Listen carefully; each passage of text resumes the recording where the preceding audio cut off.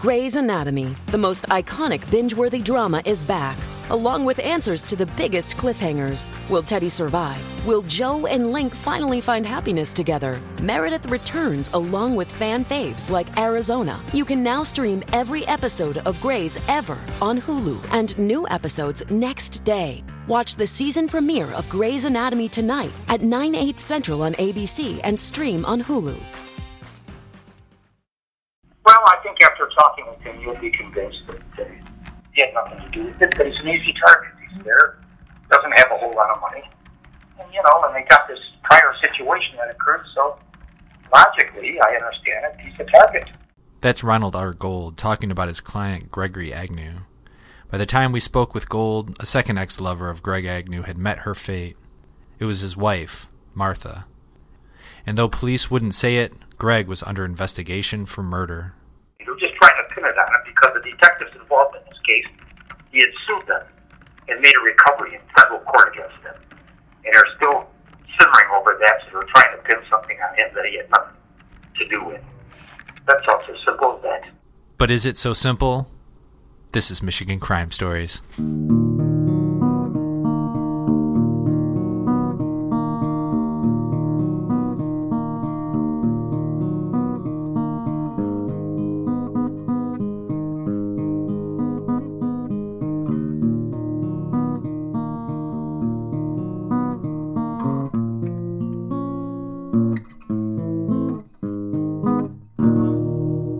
Michigan Crime Stories is a podcast that explores murder, mysteries, and mayhem in the Mitten State. Criminal behavior has always enthralled us. It's when societies determine what is and isn't allowed. We assume heinous crimes are committed by monsters, individuals we dehumanize in an effort to make sense of their deeds. Their victims sometimes seem distant, just faded names in a passing headline. But the terrifying truth is that crimes are committed by ordinary people just like you and me. And many of those crimes happen right in our own backyard. My name is Darcy Moran. And this is John Counts. We're reporters for MLive.com and your hosts for Michigan Crime Stories. This episode is part 2 of a multi-part special on MLive's investigation into the disappearance of Tammy Niver and the death of Martha Agnew, as told by host and reporter on this story, Darcy Moran. If you haven't listened to the first episode, you may want to start there. We left off at the disappearance of Tammy Niver in 1993, when rumors started swirling about her ex-boyfriend, Gregory Agnew, the subject of this episode. This episode is titled, The Suspect. He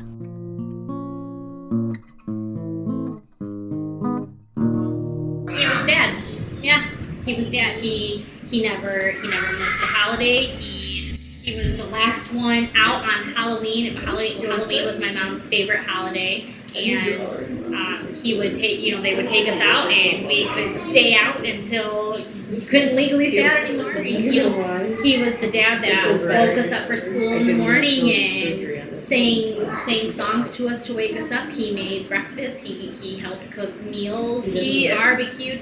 He was that, part of a normal dad. That's two of Martha Agnew's children, Michelle Singh and Kristen McGeorge, talking about their stepfather, Gregory Agnew, on a stormy August evening. The siblings grew up with a few father figures, but Kristen McGeorge was perhaps closest to Greg Agnew.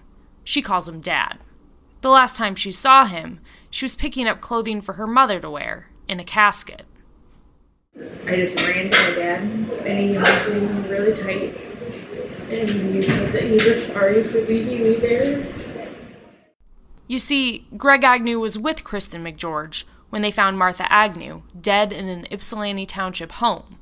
He opened the door to let his daughter in. According to his attorney, Ronald R. Gold, who you heard earlier in this episode, 50-year-old Greg Agnew is a lifelong resident of the Ypsilanti area, east of Ann Arbor and west of Detroit. As you heard in the previous episode, Tammy Niver's friend, Stacy Burke, grew up knowing Greg Agnew. They went to the same alternative high school in Washtenaw County, she said. She didn't know him to be violent, but Burke said he did have problems in school, sometimes throwing chairs and getting restrained. We couldn't confirm that. Either way, Burke said he was likable. I remember him always being really good with electronics. He could fix anything, he could make anything. We used to joke around about how if he was out on Gilligan's Island, he put in good competition with the professor. Oh, really? So he was... What would he make? Oh, he'd give him 3 different broken radios, and he could make one beautiful radio out of it and have it be better than anything else in the world. I mean, he was amazing. He had a really smart brain. He was really able to maneuver things. Me and him would always joke around just because I knew him as a jokester. As an adult, he worked as a laborer. As a lifelong father figure for Martha Agnew's children, he was doting and dependable. He could fix anything. He could fix all their problems. I mean, that's what I said. Any house, electric, carpet. He did all my carpet on my house. He did everything. Yeah. He was always there. Yeah. I mean, I know that He was controlling. Not to me though. The kids. Think about Caden and how many he couldn't handle the kids running around and playing, or he couldn't handle you being a kid. So he was controlling in a sense where basically it was just easier if the kids weren't around because he couldn't handle the commotion of the kids. Couldn't be around a lot of people. Paranoid, he was paranoid. I mean, growing up, we had cameras. There was cameras in our whole life. Our whole life. Inside the house, outside the house. The windows couldn't be open if someone could, right now it's dark outside, so it's light inside, so you have to close the blinds. You can't see inside your house. He was always very paranoid. Yeah, he was so paranoid. Gregory Agnew was charged with a crime once before in Washtenaw County. It was for a 2011 breaking and entering. He told police a friend talked him into going to a value food store that had been closed due to unsanitary conditions. He had a store security dome, like a camera, in his coat when he was found. Police could never find the friend, and Gregory Agnew eventually got probation after pleading guilty to misdemeanor illegal entry. But it's no secret that Gregory Agnew stayed on detectives' radar over the years. Police from various departments filed 6 other complaints against him. The prosecutor denied them all. One of the complaints was for malicious destruction of property, and in 1994, the year after Tammy Niver's disappearance, there were 3 misdemeanors. One of those was for an alleged assault involving Martha Agnew. She faced the same complaint, something that typically means the couple got into a fight. All the charges were denied. Gregory Agnew was never charged in the murder of Tammy Niver, but that's not because police didn't try. Here's John Counts with that part of the story, gleaned from federal court records.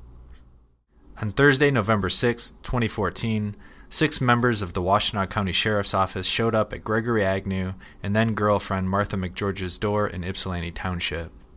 Among them was Detective Michael Babich and Senior Officer Detective Craig Risenen. Risenen and the rest of the group said they were there investigating a car parked on the property. It was a ruse to get Gregory Agnew outside. Martha, instead, stepped outside. She was served with a subpoena.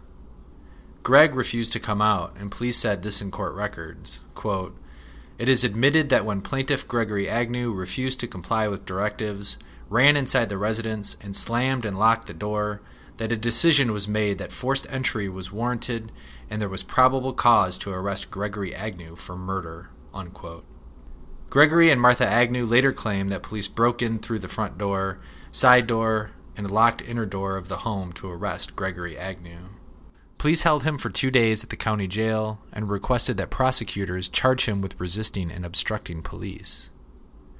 Prosecutors cited a 2012 state Supreme Court case when they denied the request. They said it, quote, "provides that a defendant has a right to resist illegal police conduct," unquote. Details of the subpoena that Martha was handed aren't known. The sheriff's office has declined to comment, but we heard this from Martha Agnew's family. My mom called us when they were being taken in, and my mother said, they say they have a warrant for your dad's arrest for the murder of Tammy Niver. And I said, okay, what do I need to do? They had Caden. They had my sister's baby. Michelle Singh told us that her mother hoped that by marrying Greg Agnew, she'd never have to take the stand against him. The longtime couple of nearly 20 years married a few weeks after the arrest. The next year, the couple filed a lawsuit. They accused the sheriff's office of violating their rights to privacy, due process, and protections from unreasonable arrest or seizure in the incident. In court records, the county confirmed they had no arrest warrant that day. They settled for $45,000. We've been trying to get Gregory Agnew's side of the story since 1993. Back then, when MLive's Sarah Scott, as an Ypsilanti press reporter, knocked on his door, Gregory Agnew didn't answer. And the first time I got Gregory Agnew on the phone in 2018, he hung up on me as soon as I explained who I was. At the time, I didn't know for certain that it was Gregory Agnew hanging up on me. I'd called several numbers and knocked on a few doors to no avail. But after this attempt, his attorney and I spoke. He asked how I got Greg Agnew's number. Ronald R. Gold initially told us we could sit down to interview Greg Agnew. But after speaking with his client, he told us Greg Agnew had already been through too much. It hasn't been easy for his stepchildren either. That day, February 17th, I lost both of my parents. I did. I lost both of them. We all loved Greg. Me and JD and Kristen. We loved Greg. We did. We loved him. It was easier for JD and I to accept it. I mean, it right away. I've always been. But she protected Greg. It took 5 months, and a prosecutor laying out his case, for Kristen McGeorge to believe her beloved dad could possibly be a killer. So it came to the arraignment and they were like, this is what we have to charge her. Yeah. Yeah. That's what made me believe that he's the one that killed my mom.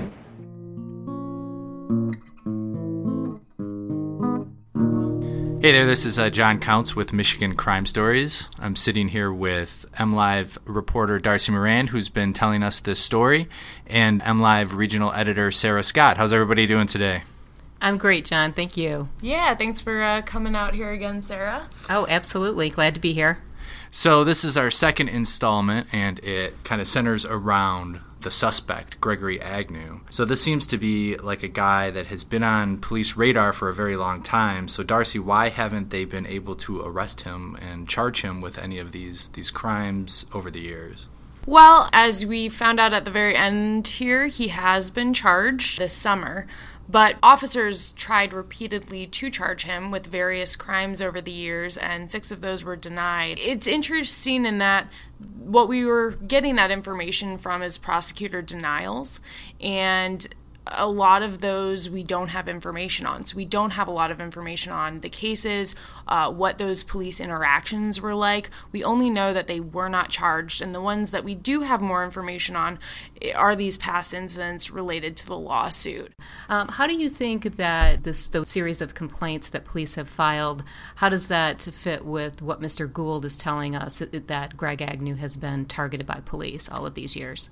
I think it seems to really support his case. I think that's something he could certainly bring into court as we proceed with the Martha Agnew death case and say these police officers continue to harass him. The one thing I will say, and we should note, is that not all of those 6 cases came from the same police department. All of the cases filed through the same prosecutor's office, but that does not mean that it's all the same police department. There's Ypsi Police Department, there's Washtenaw County.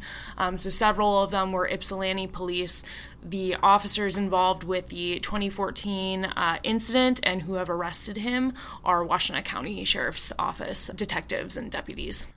So before we go any further, let's just clarify for listeners exactly. So Agnew's been charged, but how does that change how we have to talk about him and how we have to report this story? Like, what kind of precautions do we take when somebody hasn't been convicted yet? I can answer my own question if you'd like. You want me to ask the question? No, I'll answer it. So when somebody's not been convicted, we can't talk about them that they're guilty. We have to be very careful about saying that they've committed any crime, that anything that against them is an allegation. The old, you're innocent until proven guilty. So how has that affected your reporting of this story? Because a lot of the stories that we do on this podcast are old and closed, and people have been convicted, or they're just really cold cases. But this is an ongoing case. How has that affected it? Well, I think this is something Sarah can speak to, too, from where this started, but it changes dramatically how you tell a story. I mean, legally speaking, when someone is convicted of a crime, it is assumed, and journalistic principles say that we can then talk as though they have committed the crime, and that's been 100% confirmed. When we're looking at an issue like this, obviously we have to remain objective, and we have to be careful and look at all sides, and be careful with our language about it. And in this case, he has not been convicted of any murder, and I think hopefully that's been clear here as we go forward in this storytelling, but we certainly want to give Mr. Agnew a fair shake in the reporting here, and I think that's part of why we wanted to do this episode specific to him, so that we can kind of give a little bit more voice to the other sides versus just what we're getting from police. Right, and I think if I can just piggyback on that, to Darcy's point, and I'm sure she can attest to this, going through this process of making sure that we're being ethical and fair is very labor intensive. And we went through several legal reviews with our attorneys to make sure that everything that we reported was accurate and attributed, and we were very careful about that. And Darcy and her direct editor, Khalil, the three of us did a line by line on this story. It was like a 5-hour long process, I believe. Yes. So the process itself is very labor intensive, but I think very critical to make sure that our reporting is fair and balanced. And I just want to say one last time, for anyone listening, it is absolutely true that Mr. Agnew has not been convicted of anything, and we are learning more and more about the situation, and we ask everyone come to this with an objective and open-minded thought process. So I know both of you have tried to contact Gregory Agnew over the years. How have those efforts gone? Well, my effort in 1993 was unsuccessful. I knocked on his door several times and never got an answer. Yeah, and I think we talk about this a little bit in the episode, but yeah, I certainly tried repeatedly this year. I referenced in the episode one time when I called him, I actually called him again down the line, and he listened to me a little bit longer and then still hung up. But we do that because we want to make sure he has every chance he has to comment before a story like this comes out. And when we first started reporting on this, it was prior to his arrest in Martha Agnew's death, and that is a little bit unusual for us to name a suspect prior to an arrest. This we felt was appropriate given the two different cases, the lack of police arrest since then and the lawsuit. It was a little bit too much. We felt the public needed to know what was going on here on all sides. John, Darcy, can either one of you elaborate on what specifically drove police to the Agnew's home? Do we have any evidence to show exactly what their intention was? I think we might have some anecdotal off-the-record stuff, but I don't think anything that we could probably report, right? I will say there are some difficulties in this entire storytelling in that we have some information off the record that we can't really discuss. But yeah, unfortunately in this off and on the record, we don't have much on what drove them that time frame. Like, why 2014? Why is that when they are showing up on their doorstep? That is kind of unclear. I can say that having covered police agencies and knowing different detectives over the years, that police will try to go arrest people for other things than what they're actually pursuing them for. So if they are wanted in a murder, for instance, they might try to shake them down for, some like a drug possession or something like that. So I don't know I'm not saying that that's exactly the case this time, but this Greg Agnew was obviously on their radar and they were keeping tabs on him. And just a final thing, like you just said, they could be holding someone on one charge that they think they can get them on in hopes that they will talk, and during the time they're being held can be interviewed for that. I will say an interesting note is I tried to pull the jail log from that time period, and I was told that is not accessible via FOIA, which I disagree with, certainly. But it made me curious as to whether or not they had possibly, logged him in the system as, a murder suspect or something like that. But certainly those charges never went forth to the prosecutor's office. And we should note once again that the Washtenaw County Sheriff's Office is not commenting on much of this case, right? No, I've spoken with some of the officers involved and Derek Jackson, who is the spokesman for the sheriff's office, but no, they'll comment to an extent on aspects or so much to explain why they won't comment. And it wasn't actually until just recently that we learned what the settlement was, correct? Yes, that's correct. I had to FOIA through the county to learn the dollar amount of $45,000. That was not listed in any court records. The sheriff's office actually repeatedly told me they were going to give me a statement about that incident and the exact settlement amount, and then would put it off and not do it, and then said they weren't going to give it. Very good. Do we want to tell everybody what's coming up next? Next, we're going to dive in a little bit to what I think has been a long time coming here in this special, which is Martha Agnew. What happened there? Very good. Well, this has been John Counts with Michigan Crime Stories. And I'm Darcy Moran. Thanks for listening. Thanks to Martha Agnew's family and Ronald Gold for speaking with us. And thanks to you for listening. If you have any questions about the story of Tammy Niver or Martha Agnew ahead of our next installment, feel free to give me a shout at dmoran@mlive.com. We may read and answer your questions on the next episode. Again, that's dmoran@mlive.com. I'm Darcy Moran, and this is Michigan Crime Stories. Next on Michigan Crime Stories. This was an elaborately staged crime scene. There was a copious amount of blood. The reality is that this was a premeditated first-degree murder that was conducted by Mr. Agnew with the intent of having it appear as though it was a drug overdose. Stay tuned.